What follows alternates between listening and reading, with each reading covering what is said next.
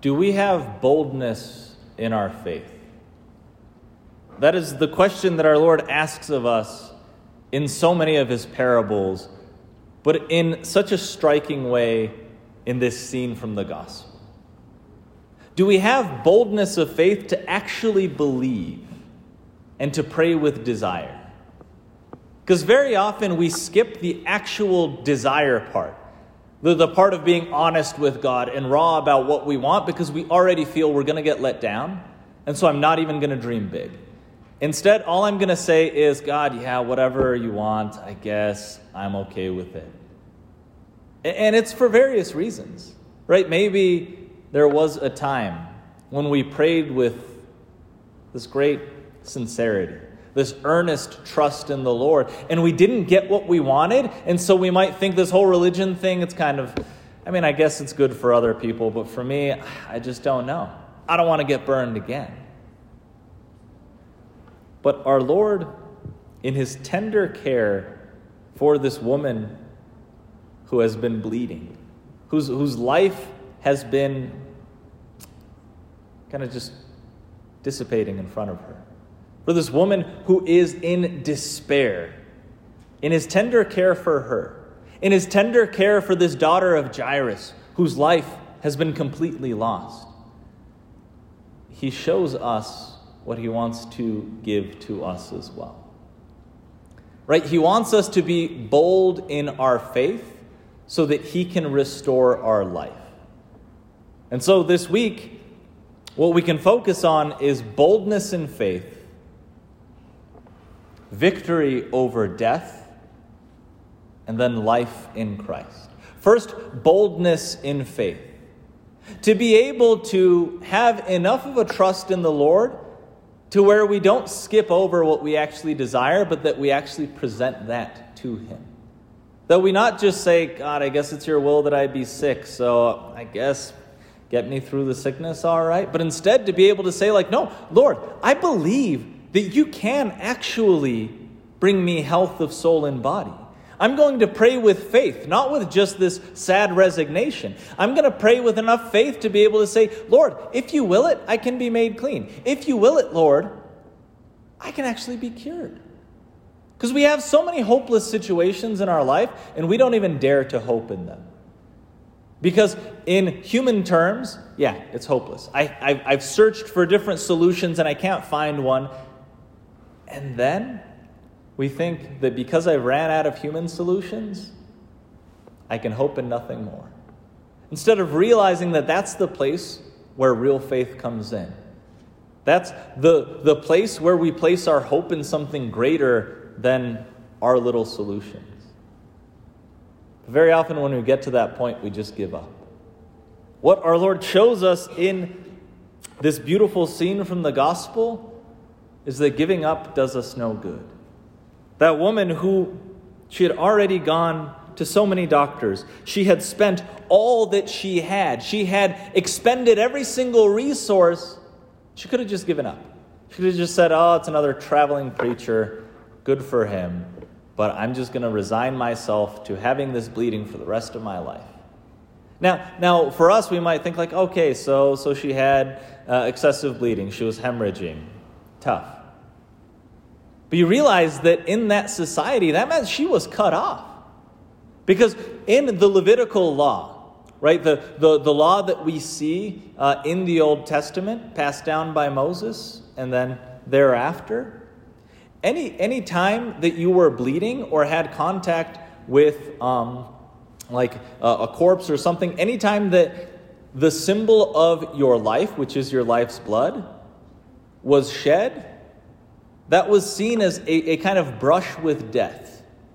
And so you couldn't enter into the temple of the God of life until you had a ritual cleansing of that, right? It didn't mean you were a bad person. It just meant that you couldn't come in and worship in the same way. It meant that there were extra steps that you had to take. But unfortunately, that got twisted to where, people who had illnesses like leprosy, people who had excessive bleeding like this woman, they wouldn't have been able to even go into the temple. They were outcasts. And she could have given up. She could have just said, I'm done with this whole thing.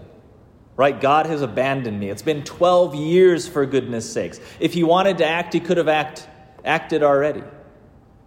But instead, she had this boldness in her faith to be able to say, should I just touch his clothing? I know that God can bless me through this faith. It wasn't this superstition. It wasn't her saying like, ooh, that looks like a magical tunic. Let me go touch it. It was her having faith in Jesus, in the power and the love that he has, to where she thought, even if I just get close, even if I just get close to touching him, I know that by contact with him, I'm going to get my healing. Now, we can reach out to him too. In our prayer, in this Mass, in the sacraments, we reach out to God. We get to touch the living God. Every time that we open sacred scripture, we can have contact with the Lord. Every time that we open our hearts to the Lord in prayer, we have contact with the living Lord. Every time that we receive his grace in the sacrament of confession, in the sacrament of anointing of the sick, and then when we receive his very body, blood, soul, and divinity in the Eucharist, we have contact with the same living Lord. But whether it has an effect on us or not, that depends on our faith. Because the crowd was pressing upon Jesus. So many people were touching the exact same clothes. People were probably grabbing onto him, touching Jesus himself, and yet his power went out to just one of them. Because only one of them touched him with faith. So we might have to this point said, Father, I tried the praying thing and it just didn't work for me. But sometimes we say we tried the praying thing, and what that means is we just mumbled a Hail Mary and thought, okay, when's it going to happen? Instead of having this daily disclosure of our hearts to God, this building up of a relationship within which he can work. Because he's not a genie or a magician. It's not a math formula that if I plug in the right prayers, I'm going to get what I want. It's a relationship in which I build up the faith and the trust and the heart that's ready to receive what God knows that I need. So do I have boldness in my faith like this woman? Boldness in my faith for my family, for my friends, for the impossible situations that I'm faced with, like this man Jairus for his daughter? Do I go up and trouble the master?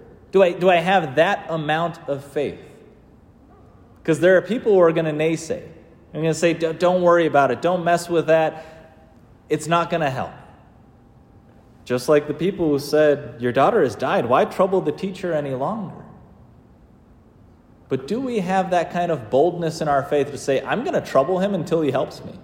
I'm going to knock on this door. If it takes 12 years of persistent prayer, that's what I'm going to do.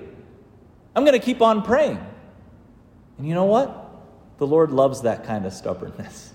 He loves that kind of persistence. He loves that kind of trust, which is the trust of a child who keeps on saying, but Dad, I really want it. But Dad, please, Dad, come on, Dad. For us, it seems like an annoyance. I just saw one dad say to his kids, don't even try it. For us, it seems like we're annoying him. For him, he recognizes that it's our hearts growing, expanding, being ready to receive what he wants to give. So first, boldness in faith. Second, victory over death. Right? It's not by chance that this woman was bleeding for 12 years and that this girl that was raised from the dead was how old? 12 years old. All illness, all death, all suffering, all of that was not created by God. We often think, Lord, this creation, it's pretty good, but you made some mistakes, like the fact that I got aches and pains, the fact that I have misunderstandings with people, the fact that even if I have the best life imaginable, there's going to come a day where I have to say goodbye to it all. God, why would you make it that way? And he looks at me and says, I didn't make it that way, you did. Right? He made us for this perfect harmony with himself and with each other. And every time that we sin, we say no thank you to that harmony. And we break it just a little bit more and a little bit more. Right? Sin, suffering, death, illness, none of that was part of God's good creation. That was how we warped his creation. And he could have just said, all right, you messed it up, you live with it. But instead he said, I'm going to enter into it. And I'm going to make it not the only thing that you ever have access to. No, I'm going to, through that pain, suffering, sin, give you redemption. So that's what he did. He entered into the very suffering of humanity, and he does that in our lives too.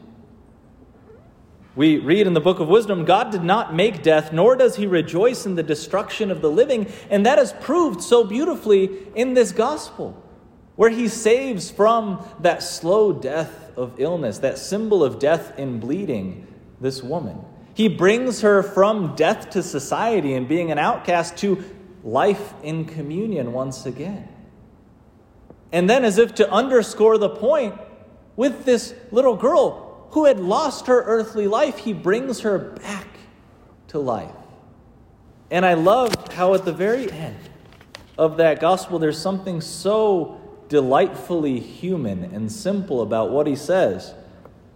He gave strict orders that no one should know this. We often wonder, why does God try to often hush up the things that he's done?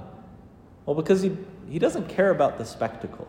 If he wanted to, he could have just made it obvious to everybody by parting the clouds and having everybody see that he's God. No, he doesn't care about putting on a show. He doesn't care about the fame, the fortune. He cares about the little girl. He cares about her specifically. If she were the only one that needed his help, he still would have come just for her. And then he said that she should be given something to eat. There we see just the most human, caring, tender love of saying, she's probably hungry. Give her something to eat. He's given her victory over death. He's welcomed her back into life. And he does the same for us. Right? Whenever we die in sin, spiritually, in the sense of whenever we cut ourselves off from the source of our life, we really do suffer a spiritual death in that relationship. And if you don't believe me, think back to a time that you had a really bad fight with a family member or a friend. And you realized you're still living and breathing, she's still living and breathing, but there was a certain death in that relationship that occurred. And that relationship was not the same until you breathed new life into it with those magical words, I'm sorry. Well, that's how it is with the Lord. We bring spiritual death upon ourselves. And he wants to bring life back into that relationship with him. So there's boldness in faith, victory over death, and then life in Christ. What does it look like? Well, he shows us in the second reading, where he says, not that others should have relief while you are burdened, but that as a matter of equality, your abundance at the present time should supply their needs, so that their abundance may also supply your needs, and that there may be equality. As it is written, whoever had much did not have more, and whoever had little did not have less. And here we come upon, as this final point, one of the main laments that we have to God. One of the main complaints that we live with. And that's, they don't have it as hard as I do.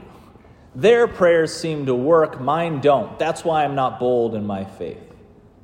Or, they have perfect health. And I just riddled with illnesses and with weakness and with injury. What gives? Or they have all this money and I've got nothing. They've got peace in their family and their relationship, and I've got constant strife.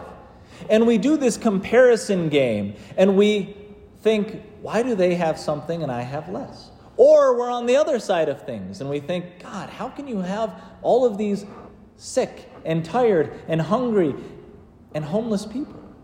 And I've just kind of lived this blessed existence. What gives? And we get so mad at God for the fact that some have more and others have less. And we forget, if I've ever been given more, it's so that I can give it to someone who has less. If I ever have been given less, it's so that I can, in humility, be helped by the one who has more. God didn't just distribute everything completely evenly so that we never needed to need each other. No, instead, We're this beautiful intertwined humanity to where if I've ever been given more, it's for your sake, not for me. If I can outrun you, it's that I can get there first and prepare the place for you. If I am stronger than you, it's so that I can lift you up. But also, in my weakness, it's for the sake of me being able to be spiritually strong in humility to ask you to lift me up. And so that's the life in Christ that he's brought us back to, in our victory over death.